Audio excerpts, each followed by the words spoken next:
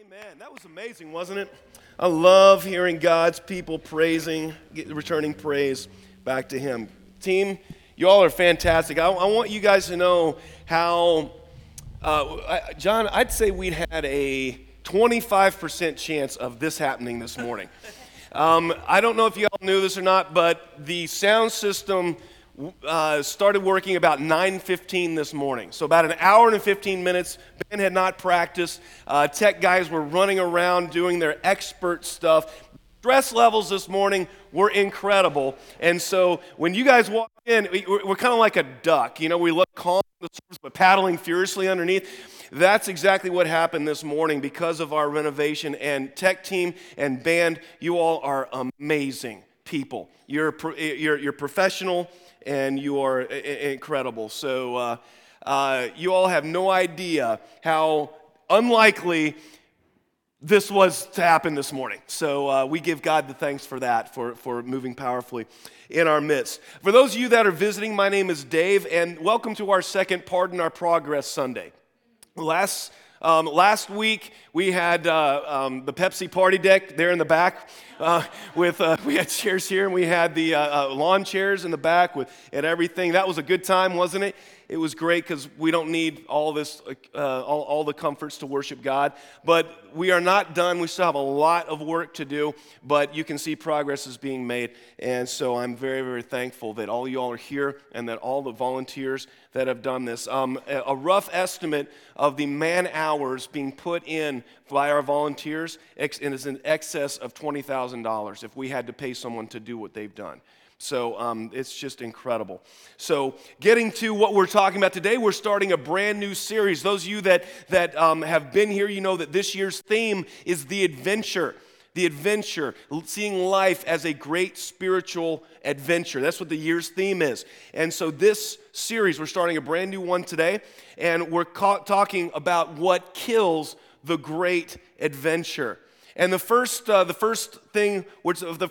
part is part one, losing your edge. And as Suzanne said, the main thing today is when you start wearing silk pajamas, it's tough to wake up early. I heard that statement when I was in college. It just kind of stuck with me. I found out that the person that made that statement, when you start wearing silk pajamas, it's tough to wake up early, was made by jockey Eddie Arcaro. He is known as the greatest thoroughbred racer of all time, racing in 24,092 races and winning 4,779 of them. He won the Kentucky Derby 5 times, woohoo! And he grew up the son of a taxi driver in abject poverty in Cincinnati. He grew up on the streets during the Great Depression, rising to the top of his game, amassing an income of $30,039,543 over his lifetime. Towards the end of his career, he made the famous quote, once a guy starts wearing silk pajamas, it's tough to wake up early. He was reflecting on his gritty work ethic when he was an impoverished kid on the streets of Cincinnati, rising early in the morning to work on his riding skills before school, winning his first race at age 8 at 16. As he accumulated victories and consequent wealth, his work ethic and determination faded because once you start wearing silk pajamas, it's tough to wake up early. His story is our story. I found this. So when I was a kid, there was a thing called the Children's Bible that I read. And it was over and over. It kept saying this one line. And again, the Israelites grew wicked in the sight of the Lord. And then something would happen, and then they'd come back to the Lord. And then the next paragraph, and again, the Israelites grew wicked. And I remember asking my parents, I was like 6 or 7 years old, I said, were they stupid? Why did they keep doing this? It was like a bird hitting a window and not, over and over, doing the same thing over and over again. And my parents said, well, I hate to say it, but that's us. And if you look in the book of Judges chapter 2, follow along with me. The book of Judges is basically an endless cycle that we see. And we see that life inevitably moves towards complacency and lukewarmness. That's point number one. Write that down. Life inevitably moved towards complacency and lukewarmness. In Judges chapter 2, verse 7 through 15, it says this: the people served the Lord throughout the lifetime of Joshua and the elders who outlived him, and had seen all the great things the Lord had done for Israel. Joshua, son of Nun, the servant of the Lord, died at the age of 110. They buried him in the land of his inheritance at Timnah Heres, at the hill country of Ephraim, north of Mount Gash. Verse 10, after that whole generation had been gathered to their ancestors, another generation grew up who knew neither the Lord nor what he had done for Israel. And the Israelites did evil in the eyes of the Lord and served the Baals. They forsook the Lord, the God of their ancestors, who brought them out of Egypt. They followed and worshiped various gods of the people around them. They aroused the Lord's anger because they forsook him and served Baal and the Ashtoreth. In his anger at Israel, the Lord gave them to the hands of raiders who plundered them. He sold them into the hands of their enemies all around, whom they were no longer able to resist. When Israel went out to fight, the hand of the Lord was against them to defeat them, just as he had sworn to them. They were in great distress. And I realize that complacency, after reading this, complacency and lukewarmness, that these people weren't any more evil than you and I. They weren't dumb. They weren't stupid. They were simply like you and I, and they gave in to the default mode of humanity, which is lukewarmness and complacency. You and I are fighting that battle right now. I don't know if any of you guys are like in your mid-40s like me and trying to work out and trying to stay in shape. It is tough. I realized something about 3 or 4 years ago, that once I turned 40, I started fighting my body. I'm literally fighting my body. It does not want to be in shape. It does not want to be fit. It doesn't want to go to the gym. It wants to get lazy and complacent and out of shape, and I have to fight. I'm literally fighting myself. When I was in my 20s, I didn't have to do this. When I was in my 20s, I could go and work out and I'd see immediate results. Now, I am fighting it. If I'm not gaining, I'm not losing, I'm winning. As long as I'm maintaining where I am, I'm winning, I feel like. And guys, that is it's like herding cats. You let it for 1 second, and boom, it's all gone. That's what it's like, and I realized that's what's going on with my physical body. That's also what's going on my walk with Christ. My mind, my heart, my passions, also known as my flesh in the Bible, doesn't want to be passionate for God. Doesn't want to. It doesn't want to be self-disciplined. It doesn't want to do the hard work of making disciples or doing missions or repentance. It doesn't want to do any of that. It doesn't want to worship. My natural state craves lukewarmness and complacency like nothing else. It does, and so does yours. Just like my physical body wants to atrophy and lapse out of shape, my natural state wants ease, the path of least resistance, lukewarmness, and complacency. And that is where, if left unattended, that's where we will all go. The second law of thermodynamics, for you science geeks out there, also known as the law of entropy, says this: left to themselves, things move from order to disorder. An example, left to itself, your body does not become more fit. You sit on the couch, you don't become a bodybuilder. All right? Left to itself, your house does not become cleaner. And as a parent of college students who came home over Christmas break bringing laundry, I can attest to that. My house was destroyed. Left to itself, your house doesn't become cleaner. Left to itself, your yard does not grow a nice fescue lawn, does it? I see a show of hands. How many of you guys are willing this spring to do a science experiment, to not put any weed and feed, not any Scott's turf builder, don't water it, don't anything, and let's see if you have a nice, beautiful lawn. No, you know what's going to happen. It's Kentucky. It's going to be nothing but dandelions and weeds and clover, right? That's what my yard looks like with maintenance. And so, left to itself, your yard doesn't grow into a nice lawn. Left to itself, your marriage does not become more passionate and more intentional. You neglect your spouse, pretty soon it's falling apart. And left to itself, your walk with Christ moves from passionate and focused and fruitful towards lukewarmness and complacency. That's why throughout the Bible you see this time and time again. It's not these people who are any less intelligent or more rebellious than you or me. Simply they gave in to the default mode of humanity. They started wearing silk pajamas and they quit waking up early. And when we're going to join them, you guys, we're going to join them unless we take a very, very different path through life. So when does a slide towards lukewarmness or losing our edge begin? The answer might surprise you. A lot of you would say when adversity hits. No, that's not when it is. Biblically, as well in life, it happens in time of great blessing, of prosperity, when things are going well for you. Okay? That's when it does. It is well said that people handle adversity much better than they handle blessing. If we were to look over in your life, when are the times when you were more passionate about God? Was it when things were going great? When the kids were all safe in bed and you had money in the bank and business was booming? Is that when you were most passionate for God? Probably not. It was probably when life was falling apart, when you were at your wits' end, when you were face down in the gutter in addiction, or you were going through a divorce, or something, so life was falling apart. That is when you really focus on your walk with Christ. True? And we see that. In Scripture, we see something called the repentance rebellion cycle. That's point number 2. This is what happens. And in Judges chapter 3, just a chapter later of what I just read, it's like a bird hitting a window. Check this out. Judges 3, 7 through 15. The Israelites did evil in the eyes of the Lord. They forgot the Lord their God and served the Baals and Ashtoreths. We heard that in last chapter, didn't we? Yeah, the anger of the Lord burned against Israel, so he sold into the hands of Cushan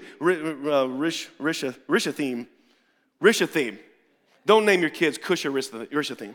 All right, king of Aram, Naharam, to whom the Israelites were subject for 8 years. But when they cried out to the Lord, he raised up for them a deliverer, Othniel, son of Kenaz, Caleb's younger brother, who saved them. The Spirit of the Lord came on him, so that he became Israel's judge and went to war. The Lord gave Cushan Rishathaim, king of Aram, into the hands of Othniel, who overpowered him. The land had peace for 40 years, until Othniel, son of Kenaz, died. Great! I wish the Bible stopped there, but it doesn't. Look at the next verse. Again, the Israelites did evil in the eyes of the Lord. Because they did this evil, the Lord gave Eglon, king of Moab, power over Israel. Getting the Ammonites and the Amalekites to join him, Eglon came and attacked Israel, and they took possession of the city of palms. The Israelites were subject to Eglon, king of Moab, for 18 years. Again, the Israelites cried out to the Lord, and he gave them a deliverer, Ehud, a left-handed man, son of Gera, the Benjamite. You guys seeing a cycle here? This is the cycle. It's called the repentance rebellion cycle. No matter where it starts, it looks like this. Cycle 1, the life falls apart and the people are in great distress. 2, the people repent and change their ways. 3, God forgives and restores. Number 4, because he was restored, the people are obedient to God. God blesses the people and things are going well. And then the people forget God. The people reject God in his ways. And even in this stage 8, it's really crazy. The crazy thing is they even become critical and derogatory of the things their ancestors did to get that blessing from God. The Israelites set up Asherah poles and adopted the ways of the nations that they had destroyed a generation ago. So they adopted the practice of society that got wiped out and ridiculed the society that wiped them out. Doesn't seem very smart, does it? So great we don't do that today. No, there are people that are openly derogatory and openly critical of the things that our ancestors did to gain blessing on this country. Because that's a part of stage 8. And then 9, because we reject God and his ways, life falls apart and the people are in great distress. This is a cycle throughout history. You know, I always grew up with the thought that everything back so long ago was so much better, and we've just been slowly unraveling ever since. You guys get that sense? Like things were so much better back in the day, and they weren't. This is the repentance rebellion cycle that has gone through American history. It's gone through the biblical history. It's gone on since the beginning of time because people can't handle blessings. When we start wearing silk pajamas, we stop waking up early. We lose our edge and lapse into complacency and lukewarmness. Okay? Cycle throughout history. But it's not just on a societal level, it's also in our lives too. You see this cycle in our lives. I wonder, how many of you have ever seen yourself in that cycle?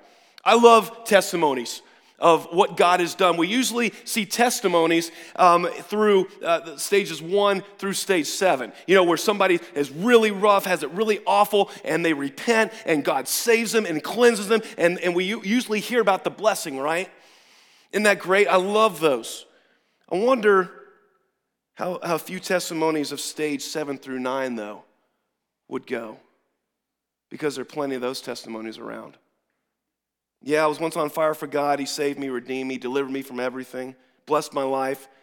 And then I just got bored with church, quit praying, quit going to church, started dating people the Bible said not to, started being envious of the non-Christians around me, started changing what I believe to be right and wrong. Then I decided the Bible really wasn't the Word of God, or that parts of it needed to change because, hey, these are modern times. And the joy and the love, the passion that I had, that's all gone now. I'm somewhere in between stages 8 and 9 right now. Life's probably going to fall apart for me pretty soon. How many of you all would like to hear a testimony in church like that? And yet, that's a very, very, very common story. Very, very common story. But a lot of us don't like to admit that stages 7 and 8 are part of our lives, but that's where a lot of us live. And so, guys, here's how we stay sharp in a world pulling us into lukewarmness. How do we stop losing our edge? The first thing we do is that you have to be aware that your default mode is lukewarmness. You have to understand that is what your body wants. That is what your soul wants. It wants complacency and lukewarmness. And left to itself, that's right where you're going. Please understand that. That is something that we as human beings will fight till the day we die. Okay? It's just the way it is. Okay? Never, please, never use the words, I've put in my time, now it's someone else's job. Please never say that about winning the lost, about serving in the church, about discipling others. Please never say that, because that's the sign of someone who is who's wearing silk pajamas and not waking up early. I think the key, beware, you guys, when all of your spiritual victories are in the past, when you did some great stuff in the past, but that's just in the past now. Be very careful when you start thinking along those lines. I think the key to defeating lukewarmness, everybody write this down. The key to defeating lukewarmness in a season of blessing is gratitude. Gratitude to God. Gratitude for what He has done. Many of us forget, if not all of us, that hell is our default destination. That's where we're all going apart from the grace and love of Jesus Christ. That we are all destined for an eternity in hell because of what we've done. And when we lose that gratitude, that's when we slide into lukewarmness. We lose our edge. Don't ever forget that. Gratitude, not only for that, but gratitude from what He has saved you from. Some of your all stories. My goodness, what God has saved you from. It's incredible. Don't ever forget and be grateful. Okay?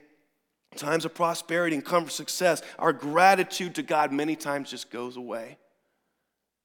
We have to be aware of this. Where that everything within us is pulling us from passion and purpose and direction to complacency and lukewarmness like it did so many people before. We must fight to stay sharp. The second thing, and I love this, this is where I get fired up, you guys. This is where I really get fired up. So purposefully put yourself in situations where you must rely on God. Wow. Oh yeah, in this book called Why Christian Kids Rebel, page 86, Tim Keller says this, like Rocky Balboa, excellent, many Christians start out with a singular focus. For Rocky, it was the heavyweight champion's belt and the bragging rights to an indisputable title. For us, it is Jesus, the author and perfecter of our faith, knowing Jesus, enjoying him, conversing with him, singing love songs to him, confiding in him, pleasing him, and wanting to know everything we can about him. Those are the characteristics of many Christians who are on the upswing of their faith. Every day is like a training session for the ongoing conflict with the forces of evil.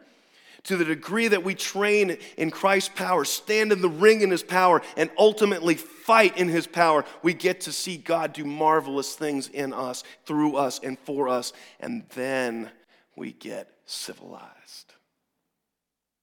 I found the fantastic way to maintain focus and passion for God is in going where I'm not comfortable, purposely placing myself in situations where I must depend on God's power and provision.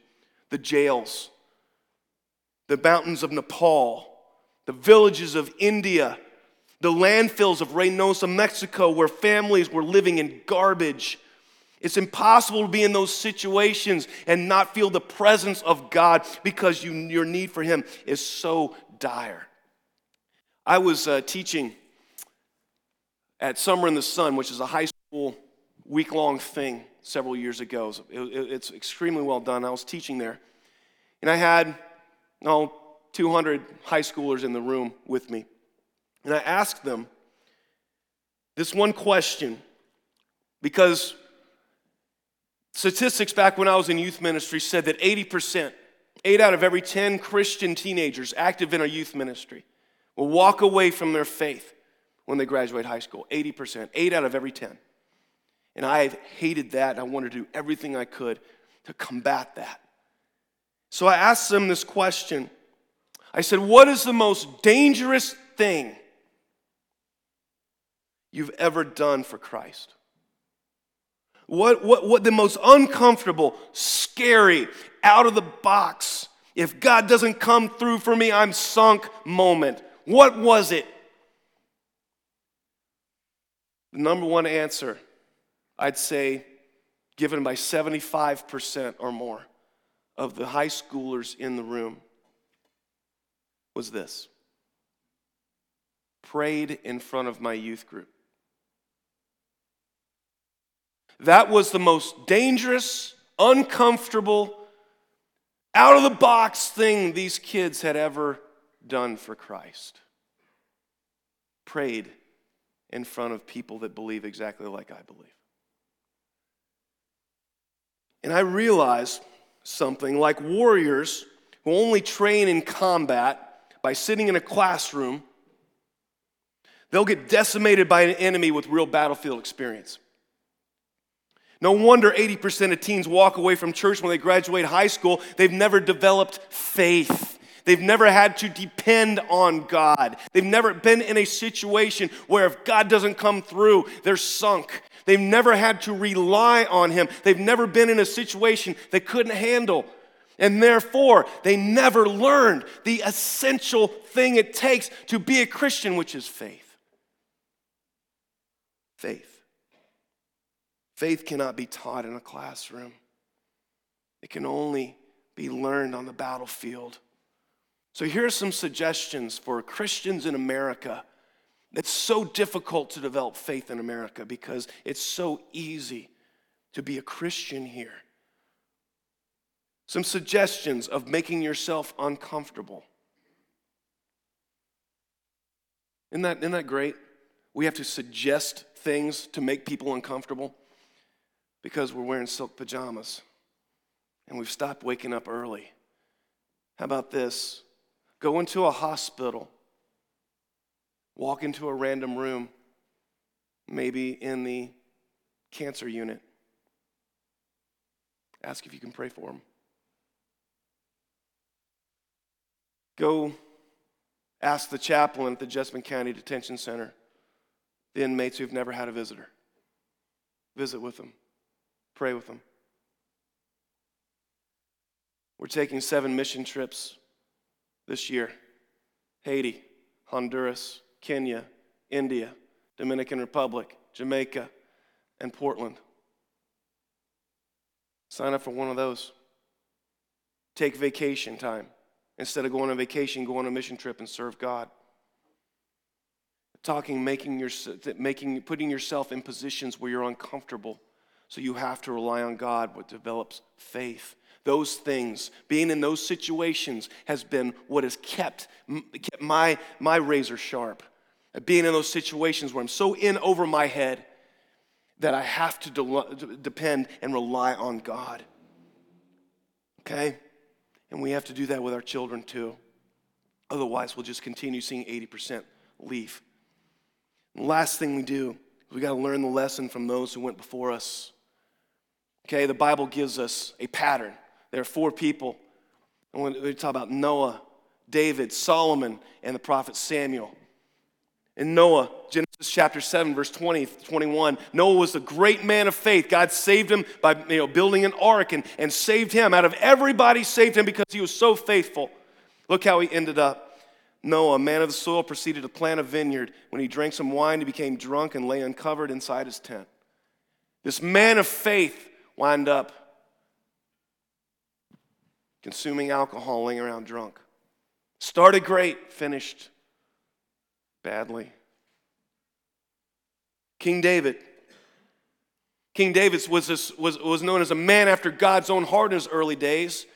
All of the Psalms that were written when he was on the run for his life. This is the guy who faced down the Philistine, the Goliath, the Philistine, with a sling and a stone and took on the entire nation of the Philistines by himself, him and God. He had that kind of faith. And then when Saul went haywire and tried to kill him, he was scratching out a living on the rocks and living in caves, trusting in God, this gritty, tough fighter. And then he got the kingdom and started living in the palace. Started wearing silk pajamas. And the way he ended his life, and towards the end of his life, he was known for 2 things: committing adultery with Bathsheba, murdering her husband, and then taking a census, which cost the lives of 70,000 of people of Israel. He started great and faded. King Solomon, known as the wisest person ever lived, David's son, started off great, built the kingdom, it was peaceful and everything like that. And then he fell off. Finished badly. The prophet Samuel, interesting case. He started great and finished great. However, there was a disconnect between how he lived and how he parented his children. 1 Samuel 8, 1-5, when Samuel grew old, he appointed his sons as Israel's leaders. The name of his firstborn was Joel, and the name of his second was Abijah, and they served in Beersheba. But his sons did not follow his ways. They turned aside after dishonest gain, accepted bribes, and perverted justice. So all the elders of Israel gathered together and came to Samuel at Ramah. They said to him, "You are old, your sons do not follow your ways. Now appoint a king to lead us, such as all the other nations have." Samuel finished strong, but his faith died with him. It was not passed down to his children. There's a disconnect between his life and what he passed on to his children. Not only are we called to stay sharp, but we're to finish strong. We're called to disciple our children, or our faith dies with us. If you don't, remember, your children are fighting the same thing as you. As I invite the band to come on back up, your children, the young people in this church, maybe your grown children, they're fighting the same battle as you, the same battle with complacency and lukewarmness as you. Some of you here are old enough to have grown children, experienced the devastation of your children walking away from the faith. My prayers are with you and your grown children. I have 2 children that are in college now. Will they stay in the faith? I hope so. But I don't know. I pray that they will.